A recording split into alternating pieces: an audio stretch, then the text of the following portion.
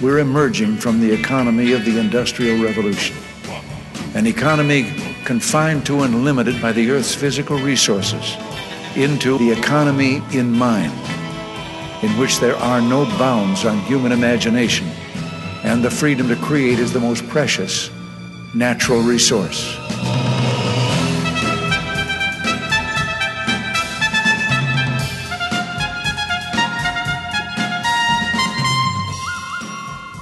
And welcome to the Soul of Enterprise, Business in the Knowledge Economy, sponsored by Sage, energizing business builders around the world through the imagination of our people and the power of technology. I'm Ed Kless with my friend and co-host Ron Baker, and on today's show, Ron, our interview with David Meikle. Yeah, Ed, how's looking it going, forward Ron? to this. Very good. I understand you're sitting in an airport. Yes, this may be a first. I think it is. Well, on a couple of different levels. Number one, it's the first time I'm ever doing the show from an airport club in Boston, Massachusetts, Logan International. Headed home tonight from a week here at Accountex USA, which is a great show that Sage participated in. But I'll also say, and this is a bow to our guest, David. Just so you know this, David, I'm in the airline club, and I have foregone getting my free wine. So wow. That's how important. Yeah. That's a big deal, David. Let me tell you. I don't know what to say. I mean, I'm honored. Thank you. So anyway, let me give us some biographical information, then we'll get right into the interview. David Meikle, as I said, joins us. With a career in marketing communications that spans more than 2 decades, David has worked with 2 of the world's largest advertising networks, Grey, London, and Ogilvy and Mather. Did I say Mather right? We always have a debate about that. It's Mather? No, Mather's perfect, yep. All right, good. All right, cool. During this time, he worked with some of the biggest brands and brand owners, including Unilever, Ford, GlaxoSmithKline, Nestle, American Express, and BP. Not British Petroleum, by the way. BP. Very important. And in 2003, David joined Ogilvy Russia as group managing director. In less than 4 years, Ogilvy Russia had become the largest creative group in the Russian Federation, increasing revenues by more than 500%. Well, I guess when you're starting from zero, that's pretty easy. But we'll more about that in a little bit. He returned to the UK and founded marketing consultancy Salt Partners while working for the Post Office, Bayer, BMI Healthcare, and several leading creative media agencies to develop a strategic framework that would become the Monkey House, and wrote his first book, How to Buy a Gorilla, which we're going to be talking a lot about today. He renaming his business after the book in 2017. So first question, David, marketing in Russia, is that like selling snowballs in hell? It was an extraordinary experience, I must say. There were 1 or 2 moments when I said to myself, if you'd asked me 6 months ago if I would find myself in 97 degrees Celsius of steam heat with a hangover the size of Jupiter, naked, being thrashed by a naked Russian man I met the night before at a party, I'd have said, no, I don't think that's a likely future. So yeah, it was a time of surprises. I can tell you that much. But in business terms, it was the heyday. It was before all of this nonsense with Crimea and so on, when the West was operating with Russia really well, and the economy was booming. It was a brick market in its prime. So I had the opportunity of taking on the leadership of an affiliate agency. So Ogilvy was already established. It wasn't a zero base run. Sorry, Ed, from which I grew 500%. So it was a several $1 million business that I took on with about 60 people. But it had been running for margin. And instead of running for margin, I said, look, to the owner, if you really want growth, because we're going to go through this earn-out period, then we need to reduce our operating margin and invest in growth. And we did that. And in the first year, we doubled the revenue. In the second year, we put on the same again and the same again. So by the time we left, it was nearly 200 people. And most importantly for me, actually, just beyond the revenue growth, was that we'd taken the top spot on agency rosters with all of our clients. When I got there, it was a train wreck. There were a lot of very unhappy clients who were tied into a global contract, and I needed to kind of get it into shape. And the most satisfying thing was seeing the value that we were contributing just going up and up and up. But Russia. Russia's an extraordinary place. It's the home of the -2 sum game. That's why it's the most extraordinary place to operate. Yeah, no, really interesting, and put it in a little bit of historical context for us. So Ron, I'm just going to bring you in for a second here. I know it's not your segment, but I think you were the one who told me about the famous advert that I think it was Ogilvy did first over the wall, right in Berlin, in 1980s or 92 or something, right? David, Berlin. I think that was Saatchi, David, who did that. Did you ever see that? First over the wall. It was when the Berlin Wall came down, and they went on to the other side, and they put it was an ad campaign. I forget the brand, but it was first over the wall. I thought it was brilliant. Yeah, that's great. An opportunity like that, it's a moment in history. So fantastic work to whoever did that. I wasn't aware of it myself, but it sounds terrific. So in 2003, then, how long had Ogilvy been in Russia? Well, there was an agency, an independent agency there called Propaganda, which was owned by a guy called Leonid Shutov, who is now a very successful restaurateur in London. And he approached Ogilvy after the crash, the ruble crash in 1998. And basically said, your agency's just closed its doors and you've got all of these international clients without a home. Do you want some help? And from 98 to 2003, they were kind of rebuilding that. And that's when interest in Russia was beginning to grow with international businesses. And big companies like Ford and IKEA and so on were starting to look to invest in manufacture in Russia.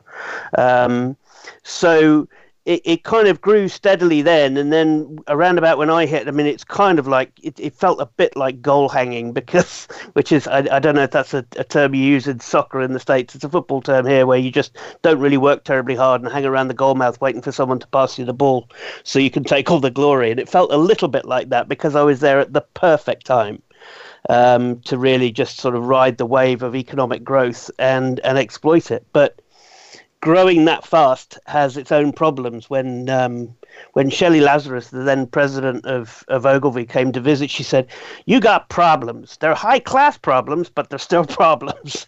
And it was absolutely true. It's, you're trying to grow that fast and still stay cohesive and still deliver high value when you've got new faces arriving almost daily. It's a challenge in itself, but it was a hell of a lot of fun. I'm sure. And now you came back to the UK, but when did you come back to the UK? How long were you in Russia for? I did 4 years, just about. So towards the end of 2008, 2007, I came back and took some time out and decided to dust myself off and get back into the market just as Lehman Brothers collapsed, which I can't say is the best timing of my life. So it was that was the yin and yang between picking the best 4 years to spend in Russia and the worst possible time to come back into senior management advertising market in the UK. But that was when me and a couple of colleagues decided to, necessity is the mother of invention. That's when we started Salt. And the idea of Salt was basically, our overriding observation across all aspects of marketing was that clients very rarely pay for advertising or marketing services or work with agencies in ways that are most conducive to the value that they seek from them. And it was based on that insight that we kind of thought, okay, let's do something in this space. Interesting. And so you've been out of Russia now for 10 years. Do you still have friends over there? Yeah, sure. In fact, I'm seeing some people here. I mean, my wife is Russian. We met when I was there. So, and my son Daniel is bilingual. I'm still. My mother-in-law was over here on holiday recently. I'm still quite connected. I haven't been back myself, although my wife Olga and Daniel are going over for a short holiday in October. A little bit envious, but yes, I'm still in contact with a lot of people from the agency. These are the things we can be grateful to Mark Zuckerberg for. and do you think it's significantly changed in the last 10 years? Has it gotten a little bit more difficult from an advertising perspective with Putin and all of that going on? It's a very different environment now. In fact, my mother-in-law Natasha was just saying when she was here that I wouldn't be able to work there now the way that I was before. It's not the same place. I mean, Putin is a very, very strange animal, and I think that what the West doesn't really understand is that the kind of things in which we trade to coerce or to persuade other foreign countries to comply with our principles or whatever, the kind of sanctions that we impose. There are some countries to which they don't matter. It's just an exercise in bureaucracy. It's not really important. And Russia's one of those markets. Russia's one of those places. So the kind of things that we're using to persuade Putin to change his behavior just aren't really relevant. It's not something that he recognizes. So yeah, it's a difficult place. It's a difficult place to be. I mean, even when I was there, it's hard to. It's after about 18 months when the adrenaline wears off, and it took about a year and a half. You realize that you're living in a place without an effective rule of law, and that's difficult. That's just daily stress. And that's not something that we wanted to start a family, and so hence we moved back. Yeah, really interesting because one of the things obviously with going on here in the U.S. with Trump and tariffs and all that stuff, one comparison that I heard is, look, we could have quote free end quote trade with Russia, wouldn't stop the fact that you still got to pay bribes to get stuff done. Oh yeah, I mean, yeah, that is without a doubt. I mean, the funniest thing I experienced is after I'd been there a little while, someone told me about Sarbanes-Oxley compliance, and yeah, it's a different world. I mean, yes, I was greenlit as compliant, and we had to be. It just meant that there's so much that you can't do. So I had a copywriter come to me one day and said, I've got an interesting opportunity. Do you want me to talk to you about it? I said, sure. He said, well, I know a guy who knows a guy who works in the tax department of the income tax department in the Russian government. I said, right. And said they want to run an ad campaign to persuade people to register for income tax because there's a lot of black cash. There's a very big cash economy there. And I said, wow, that does sound interesting. I mean, that would be what kind of budget have they got? He said, well, that's the interesting thing. They don't really have any budget. I said, well, so we can't really work for nothing. He said, well, you wouldn't work for nothing. They'd just turn a blind eye to our tax payments for a little while. Until such a time as it kind of balanced out. And so I really don't think I'm going to be able to do that. Dang. Oh, my goodness, David. Yeah. That is a fantastic story. But we're already at our first break here. I want to remind our listeners that you can contact Ron or myself by sending an email to asktsoe@verisage.com. Of course, the website is thesoulofenterprise.com, where you can see show notes from our previous shows as well as upcoming preview episodes. But right now, a word from our sponsor and head of our social media, Leading Results.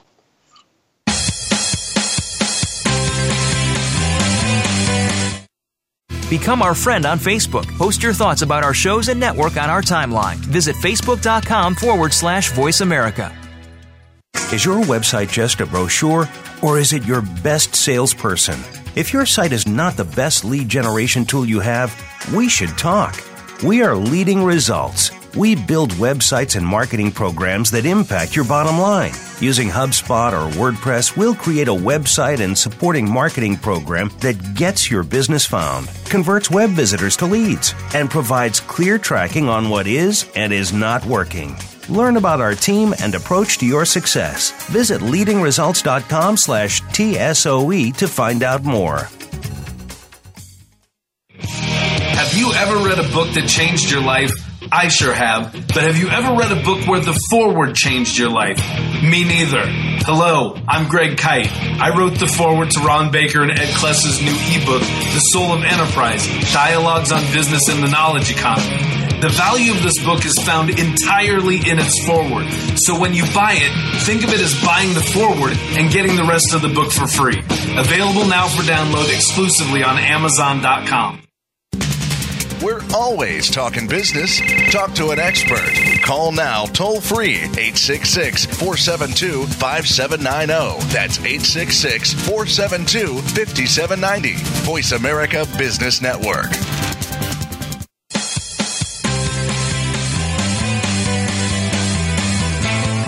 You are tuned into The Soul of Enterprise with Ron Baker and Ed Kless. To find out more about our show, visit us on the web at thesoulofenterprise.com. You can also chat with us on Twitter using hashtag AskTSOE. Now, back to The Soul of Enterprise.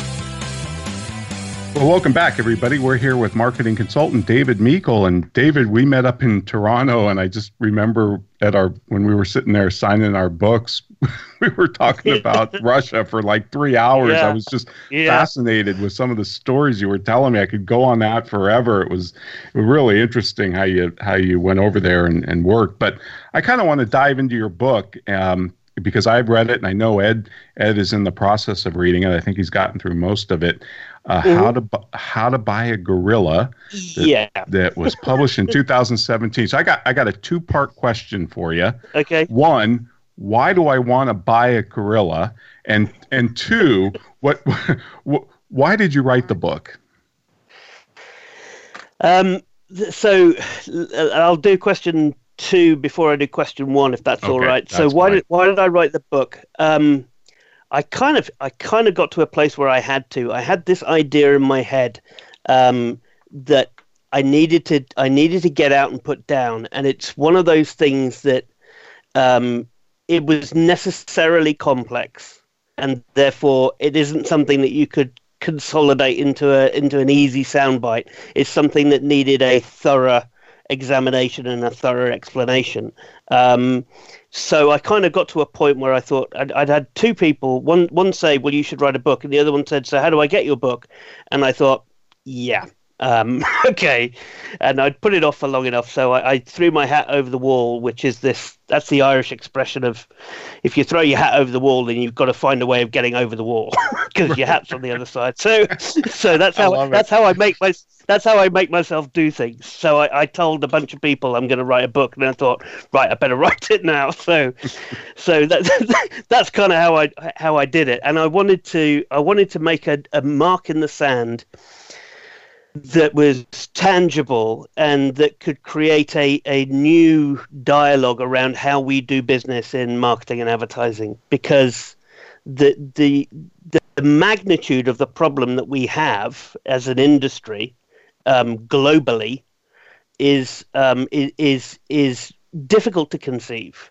The relationship that I address in the book between marketers, advertising agencies, and procurement is one that one of my reviewers described brilliantly as an unholy trinity, because the apparent interests of those 3 in marketers wanting to get more for less, procurement largely protecting their organization from the profligacy of marketers and the irresponsibility of agencies, and agencies mostly kind of drowning, not waving in financial terms. They are at best divergent and at worst even mutually exclusive. Yet into this unholy trinity, large corporations place billions upon billions of dollars and say, give me back more than those billions. and it is the worst, most hostile environment where people don't have a clear shared interest. So what I wanted to do was address that problem head on and say, okay, so what is the shared interest and how can we reframe this relationship so that we can start creating higher value for advertisers? So that's what I needed.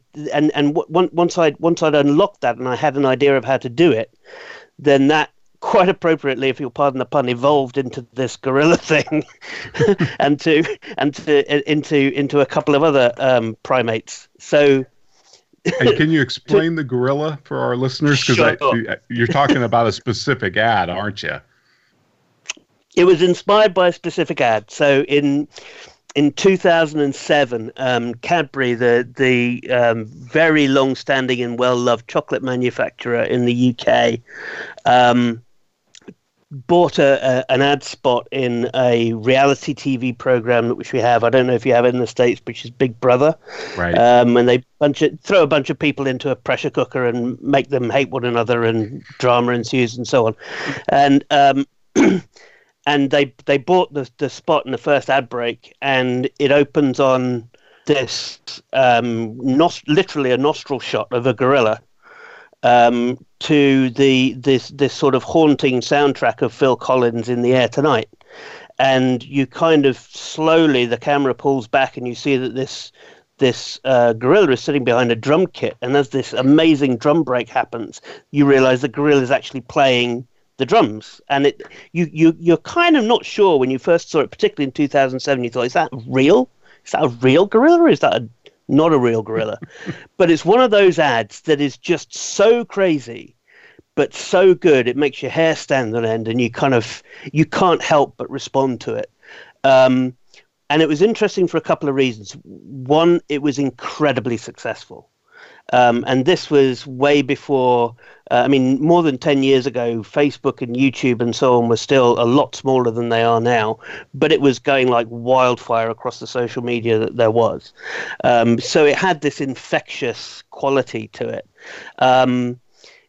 So it was incredibly impactful, but it broke a whole bunch of rules. It broke all of the conventional rules. It didn't have this dramatic setup of a problem that you need the product to solve. It didn't introduce the brand at the moment of highest dramatic effect. It didn't have the swirling chocolate shots. It didn't have a voiceover. It didn't have the dramatic benefit of how the product worked and the pack shot. It was all of those rules went out the window. And when it was tested by a couple of well-known big research companies, it flopped. And it nearly cost the marketing director his job to get it onto air. But he finally got it on air by giving copies of this ad to the board members and saying, just play it to your families and watch their faces. Don't look at the TV, just watch their faces. And it won. It went through, and it grew share by about 5% the following month. It was an amazing piece of work. So I used the metaphor. I borrowed the idea of a gorilla as a metaphor for powerful advertising that stops you in your tracks and makes your hair stand on end. And why is there so little of it? Right. Because the stuff that I described that comes out of formula, you can find that. In fact, when I use it in a presentation, I show that this is how you make the 30-second sausage, I call it, because the idea is that if you put any meat in a sausage machine, you're still going to get a sausage. And this advertising formula of the beginning, middle, and end, and how all of that works is just so well worn that, in fact, they're so undifferentiated. Most of those ads don't do anything. They actually don't do anything for their clients at all. And the ANA, president of the ANA, said this a couple of years ago. Of the top 500 companies, 250 aren't showing any growth. And I'm sure advertising has got a big part to play in that, because it's just dull. A lot of it is just dull. People can't be. They can't be bored into into changing their behavior. You have to inspire them into changing their behavior, and we've lost a lot of that. Well, I love your metaphor of the monkey house, where you say the gorilla is the high impactful, original, engaging, transformative work that is rare. And then, of course, you've got your orangutan, which is, you know, some brands need to play it safe and defend market share. And then you've got the spider monkey, which is, you know, the lower available media, but they need to punch above their weight. And I think that's a really effective metaphor. But you just answered this sort of, but I talked to somebody when I was in Australia earlier this year about advertising at an advertising marketing conference. And I asked him, why is guerrilla advertising so rare? And who does he think is the best country in the world that does the best advertising? And David, he said, New Zealand. And I just wanted to get your take on that. After he said that, I started watching some New Zealand ads, and they are really well done, and they're very creative. So you would agree with that? I wouldn't agree carte blanche, but I would say that as a proportion of the amount of work that is done, that they punch well above their weight for the size of the market in terms of doing great creative ads. And the funny thing is that I think that, I mean, with the greatest respect to New Zealand, and I definitely need to say this because my current client is a New Zealander, that it's what I found is that sometimes there are markets that are considered, and then there's the other ones by global advertisers, and therefore they have a license to ski off piste a little more than they would do because they're not being overshadowed and looked at to deliver the global contributions that other ones are. So on the international side, there's that.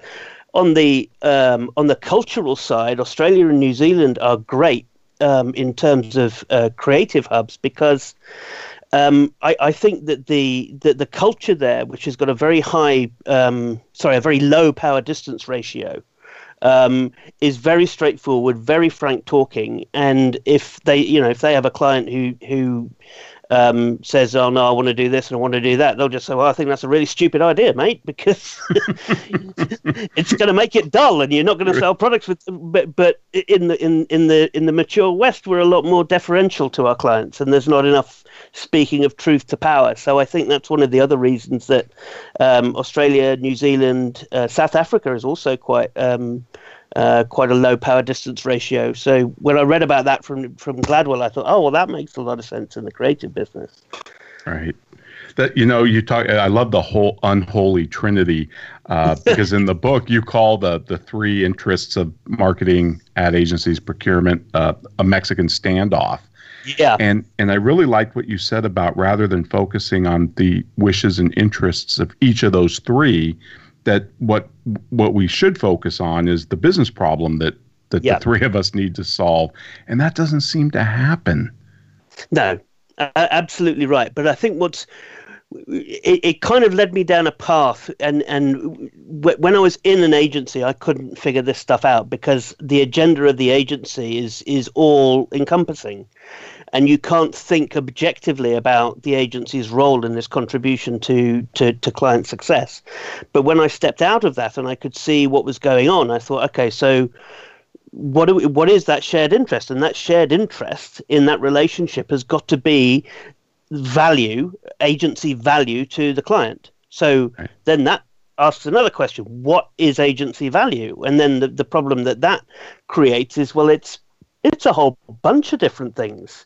And for one client, it's a steady ship and it's really prescriptively made, targeted, well-run, predictable advertising, which is what evolved into the orangutan. On the other hand, it's, guys, this is our only chance. We got some money here to launch this product, but if we don't get to market quickly and we don't do it brilliantly, we're toast. And that's your spider monkey. And then for the big power brands in the middle, then they need to inspire to kind of get new customers in, to fight off other gorillas in that marketplace, to fight off spider monkeys coming in trying to take chunks out of them. So it seemed like a good way that I could compartmentalize three essentially different plans on investment and risk. And that was the breakthrough for me, is that they are different investment profiles, because a gorilla is more expensive to feed than a spider monkey. It's more expensive than an orangutan, but an orangutan is still pretty expensive. So the metaphor started to work and started to make sense as a shorthand for we need to do things differently. Sure. And equally, when it came to agency management, we could do that because if you manage an agency too prescriptively, then when you want a gorilla, you end up with an orangutan, or even worse, a howler monkey, which is when you really that's when you the client and agency relationship is in terminal decline, is when you develop howlers. Well, David, we're up against our next break, but when I get you back in the last segment, I want to kind of return to the procurement issue, because I think you have a real novel way and fantastic and effective way of looking at this. But folks, in the meantime, I'd like to remind you, if you want to contact Ed or myself, you can send us an email at asktsoe@verisage.com. And now we want to hear from our sponsors.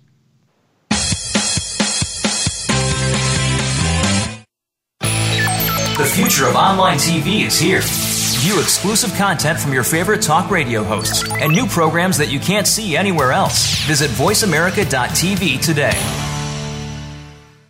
Clouds come in all shapes and sizes, and the Abacus Private Cloud is the perfect fit. Abacus Cloud enables all the desktop apps you know and love while providing unparalleled security to your business. Cloud functionality gives you the flexibility to work where you want, when you want, and from any device you want. Don't waste countless hours managing IT. Take back your time. Learn more at abacusnext.com.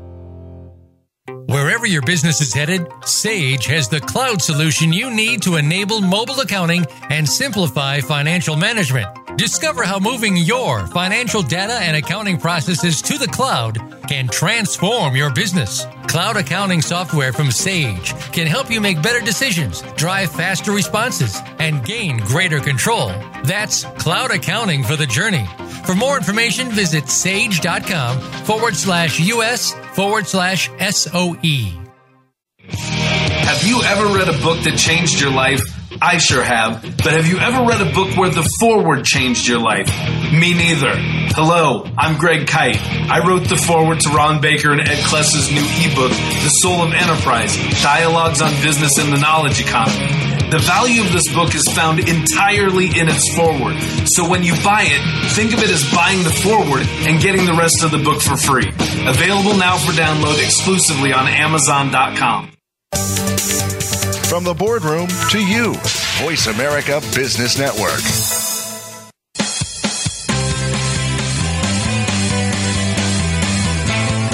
You are tuned into The Soul of Enterprise with Ron Baker and Ed Kless. To find out more about our show, visit us on the web at thesoulofenterprise.com. You can also chat with us on Twitter using hashtag AskTSOE. Now, back to The Soul of Enterprise.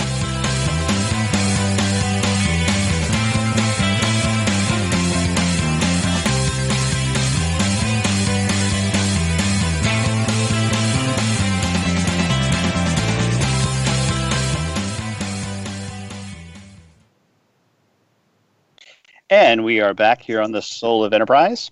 I am Ed Kless, and we are talking to David Meikle. Of course, I just wanted to mention here that this is one of the few books that I've read where that you actually mentioned the theme music that we use for the show. So we're really pleased about that. There was a double link. Extraordinary. Awesome. Clearly thinking along the same lines even years ago. You know, David, I work for a company called Sage, which I'm sure you're aware of because they're a really large software company based out of the UK. The brand name is extraordinarily well known in the UK and Ireland. Less well known here in the States, and that's a challenge for us. But many of our organizations that Ron and I have been affiliated with over the years, and as a result, therefore, many of the listeners of this show are partner organizations of Sage. In other words, they either resell our software or they are recommenders of it. And as a result, what I really thought we would do in this segment is let's do a little bit of a deeper dive on the what the spider monkeys are, because I think that's, in my opinion, the kind of advertising that small and medium businesses should really focus on. So take us down. First of all, do you agree with that statement? And then take us down that path of what a spider monkey is and how it should operate. Yeah, I do largely agree with that statement. I think the only reservation is that the different monkeys are relative. So if you are a small local company, then you could use an orangutan without huge budget. It's huge budget compared to what other people in your kind of competitive set might use. So everything in the book isn't in absolutes, but in terms of Spider Monkey, if you want to get a higher return on your marketing investment than would be normal or routinely predictable, like any other investment, it has to embrace greater risk. And the question, because you can't get a high return from low risk. That's just right. Not how economics works, and marketing is no different. The problem is that people don't see where the risk is when they're doing the things that they're doing. So if you have a little amount to invest, and sometimes I've worked on, and I've known other people work on brands that have had very limited budgets and want to be national brands. So, for example, in the 90s, I worked on a fashion brand called Ben Sherman Shirts, which was an iconic brand in the 60s that had a resurgence with the Britpop music of the 90s. And the way that they got the best value out of the agency was just by literally saying, we have no idea what to do with this brand. We've just bought it and just help us. What do we do with it? And the agency, because I was working at Grey, which at the time didn't have quite the creative profile it's enjoying today, it was mostly pastes and pills and powders and pet foods. Suddenly, there was this brand that we could do amazing work with. So for a Spider Monkey, if you want to get high value from your agency, then you give them much more control than you would normally afford an agency if you were being more cautious and risk averse. But then you have to kind of let go and trust that it's in their interest to A, do fantastic work for you, because that's the reason that they're doing it, and B, that they want to make you a grower. So it's all part of, for me, the Spider Monkey route is part of a sourcing strategy for how you choose which agency to work with. And it doesn't necessarily mean that if you've got a mid-sized budget, you go to a mid-sized agency. Because if you're prepared to take the risk of not controlling, then you can actually get very big agencies with huge amounts of talent to do tons and tons of work that you don't pay for because it's all discretionary effort because they want to do it, and get very, very high value advertising for a lot less than you would normally expect. But you can't do that and prescribe and tell the agency what to do at the same time. So there's kind of a balance there for small businesses who want to get a greater bang for their buck in their advertising pocket.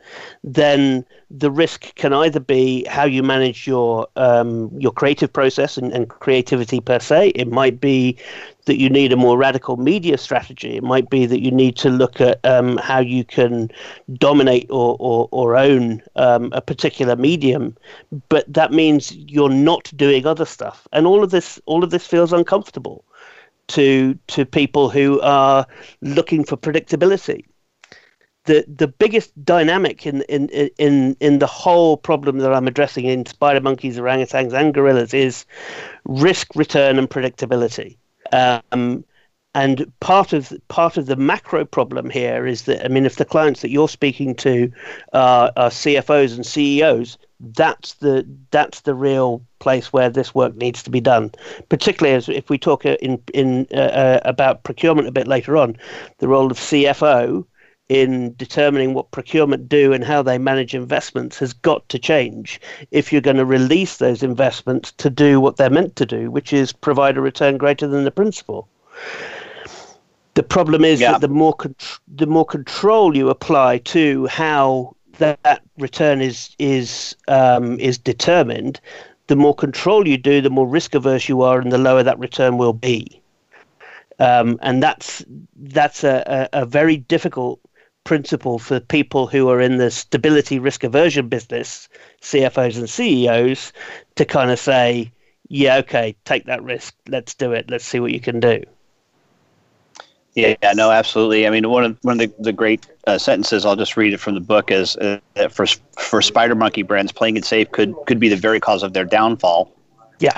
Right. And for Gorilla Blends, playing it safe could mean distinctiveness of their campaign. The very thing they need is tempered by ROI and is compromised. And that's something that Ron and I have talked an awful lot about. Absolutely. Is that, yeah, I mean, Peter Drucker's way that he looked at risk, I think, was just fascinating. And the biggest thing that I think these small companies miss is that they miss the risks that they can't afford not to take. That's the biggest danger for them. Absolutely, it's the opportunity risk. I mean, in a moment of mutual book love, I'm getting the Ron Baker headache that Jay Shepard promised in the introduction to implementing value pricing. But just read chapter 30. By the way, chapter 30 is the best 30. It's on project management. You can skip the rest of the book. Just the one Ed wrote. I wrote that chapter. Right. Okay. Thanks, Ed. I'll make sure I have a look at that. But the most succinct expression of the problem that is misunderstood by those people with the power to affect it is that profit is risk. And that was something that the other line that I took out of there that I'm already plagiarizing and using. Actually, I'm not. I'm crediting it to you, Ron. Is there's no right way to do the wrong thing, and there's too much of that because the wrong thing has just become by a process of ceremonial displays of rationality and risk aversion has just grown into this idea of best practice, which is wholly inappropriate for the business objectives that we want to get. Yep. All right. Well, I only have 2 minutes left with you, David, and I'm going to ask you a question. I'm probably going to steal a little bit of where Ron wanted to go, but I don't care. That's my role. I'm co-host, so I get to steal stuff from him.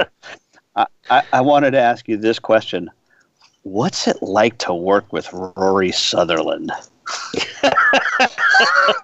Well, I didn't have a huge amount of experience of working with Rory. We were at Ogilvy at the same time, which was sort of 2000, 2003.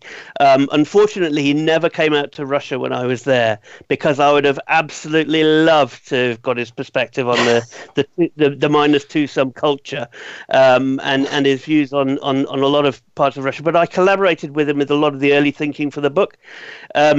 I met him a year ago, the day before my book launch. We were both at another book launch for System 1 Research, and I'd forgotten, because I hadn't seen him for a while, that you're kind of releasing the nozzle on the intellectual fire hose when you talk to Rory. you have to say, "How are you?" and then just hold on to something. because whatever follows is just going to follow, and there's nothing you can do about it. But it's all high value. Yeah, he's an extraordinary character. I'm fond of him as millions of people are. Yeah, great fun. No, we've had him on as a guest, and as you now know, we have 4 segments, and I'm pretty sure we asked 4 questions. That would be about right. All right. Well, we're up against. We're up against our last break. I want to remind you can get a hold of Ron or me. The email is, of course, asktso@verasage.com. The website, thesoulofenterprise.com. But right now, a word from our sponsor, and we were just talking about them, my employer, Sage.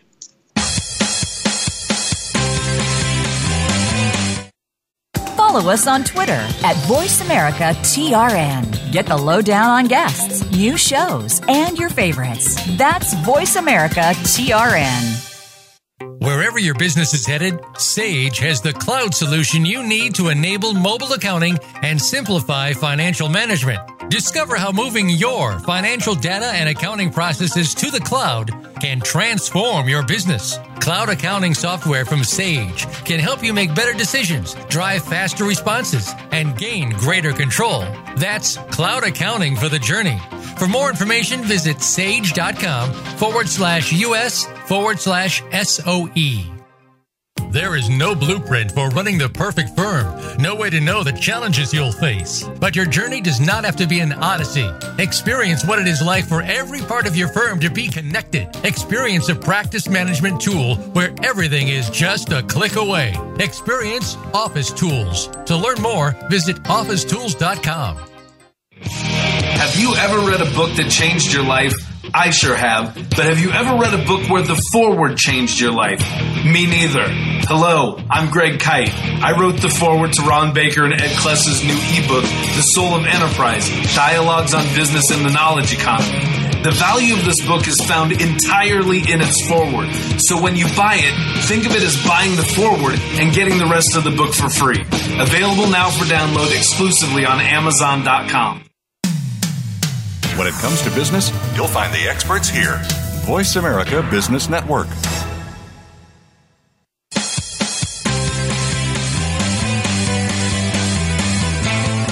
You are tuned into The Soul of Enterprise with Ron Baker and Ed Kless. To find out more about our show, visit us on the web at thesoulofenterprise.com. You can also chat with us on Twitter using hashtag AskTSOE. Now, back to The Soul of Enterprise. Welcome back, everybody. We're here with the author of How to Buy a Gorilla, David Meikle. And David, you confessed stealing something from my book or plagiarizing, and I'm going to confess plagiarizing something from you. When I first saw you speak in Toronto, and in your book, you tell this story too. You talk about being in a class full of procurement people, and you ask them to raise their hand if they're incentivized to save money on marketing. Of course, all the hands go up, and then you say, keep your hands up if your bonus is in any way contingent on the value of the marketing services. And all the hands drop. And you know what? That's brilliant, because you say that we should hold procurement to the same KPIs as marketing. And 100%. We don't. And we don't do that. Why not? There's a couple of reasons. One, it makes absolutely no sense that you wouldn't. Because otherwise you're just creating this dynamic of one person's trying to reduce investment and one person's trying to increase investment. And you shouldn't be determining that by who's got a bigger stick. You should be determining that by strategic need. What should we be investing and how do we optimize that investment? And the risk profile should be according to your business case, not according to whether or not the procurement's got a bit more authority and sway with the board than marketing. It just makes no sense at all. We need to be strategic. So I mean, that's one of the problems. The other problem is that, I wrote a piece about the nonsense of working versus what non-working dollars, which is a management consultancy term that is meant to say that working dollars are media and sales promotion because we know exactly what they deliver, and non-working is agency fees for strategy, creative, it's production of TV commercials and stuff. And I wrote a piece that said, this is just such utter nonsense. We need to address it. And 2 or 3 people on LinkedIn gave me direct messages, and these were procurement guys saying, I kind of agree with you, but, it's really easy doing what we're doing. So why would we bite the hand that feeds? Right. A lot of times we just don't say no to procurement. That's one of our problems. Yeah, it's really frustrating. I spend a lot of time negotiating, teaching negotiation for agencies, not because I want agencies to win, but so that they can negotiate delivering better value. Right. And one of the answers in that is when they say, the reason that they're asking you to give them money off is because they can. And the reason you do is because you can. There isn't actually a strategic reason for doing that. You just have to say no. Or you have to tell them what the consequence is. Or you have to say to marketing, we can reduce this by 30% as long as you want to either take that risk or expect a reduced return. It's an investment. There's got to be a trade-off there. Absolutely. And that's just a great point. And I did give you credit. And I was down in Australia doing full-day workshops with marketing agencies, and I told that story, and I just love that. That really was paradigm shifting for me. The other thing I really liked is in your book you quote Stephen Covey, the son of. You quote his book, The Speed of Trust, and he says, without trust, we don't truly collaborate. We merely coordinate or cooperate at best. And it's trust that transforms a group of people into a team. How do you think the billable hour has played into this reduction of trust and contributed to this unholy trinity?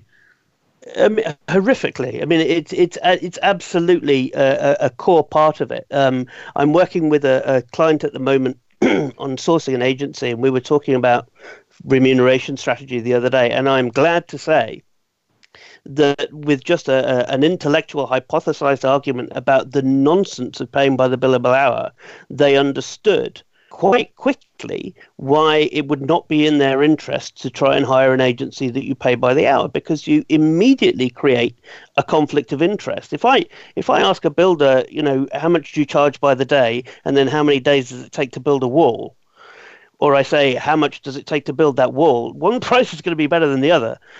I think you introduced me. Is it Parkinson's law that you if you allocate an amount of time to fulfilling a task, it takes that the amount of time required expands to occupy it.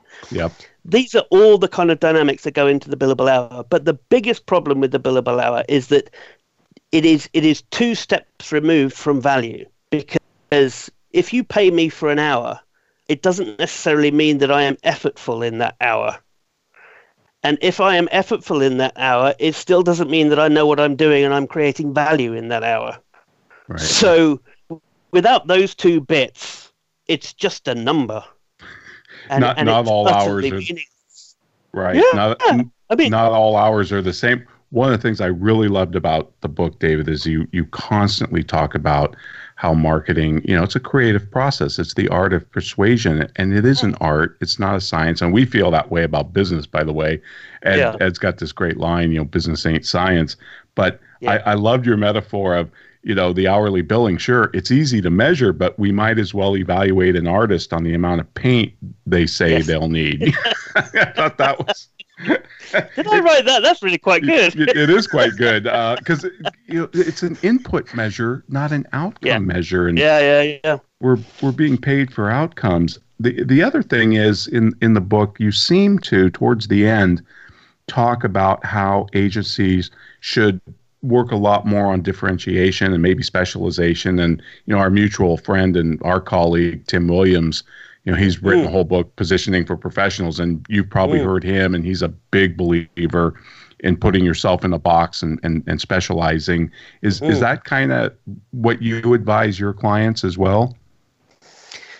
My agency clients, I to a degree. I mean, I think there's a myth that's been perpetrated by the procurement community, which is that the agency market, and I can speak confidently about the UK more than I can about the States, is oversupplied. And that this is the reason that it's become commoditized, and this is the reason that it needs to be price competitive. And it's a nonsense. Certainly in the UK market, I can find it quite easy to differentiate in the UK market between agencies with strong employer brands, and I use employer brands as a better proxy for value than anything else, because great employer brands get better people make better ads attract better clients, and you get this virtual circle of value creation. So that, if I map size versus employer brand, then I can say there's only one segment that would be appropriate for any given client, and of that segment you then got to take out a bunch of people who are working for clients in the same category, and you end up with a much smaller selection than what you would say would be an oversupplied market.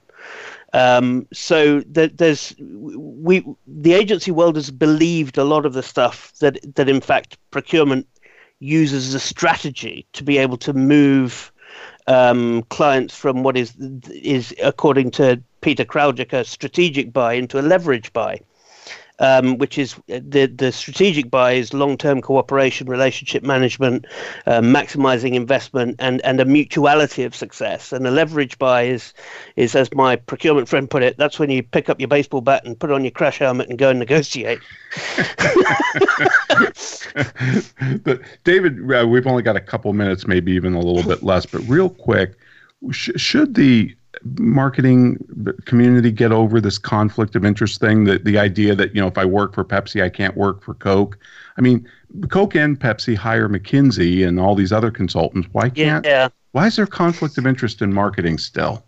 I think there's a little bit of horses for courses. If you look at Apple, then they black out windows on the 20th floor of a tower block where their agency's working in case someone uses a drone. There's that level. which is kind of, paranoid, but there is a level of for the high stakes there. For lower stakes, it's much less important, I think. I think there's a lot of nonsense about it. I ran a pitch for the post office in the UK, and we just had grown-up conversations and said, look, if you think your client's going to have a problem with this, then we'll happily have a chat with you and them about it and see if we can't cohabit effectively. Right. I think there's too much black and whiteness about the whole thing. It's not something that should be quite as straightforward and quite as precious. But the best argument that I did hear from Shelley Lazarus is that the chairman of Unilever met with her, and she brought up the whole issue of conflict and why can't we handle P&G and Ogilvy at the time and yada yada. And he said, that's because I want you to hate them as much as I do. well, I David, kind of thought, that's the best argument I've heard. we're out of time, and just have you finished The Americans really quick? Oh, yeah, I've got one more series to go, I think, but I love it. Okay, no spoiler alerts. You turned me on to Goliath. I turned you on to The Americans. David, thank you so much for appearing on The Soul of Enterprise. This has been great. We'll link to your book. We'll have total show notes up there. Thanks so much for appearing. And Ed, what do we got next week? One word, Ron. Gilder. George Gilder, my all-time mentor. So I will see you in 167 hours. Thanks very much, gentlemen.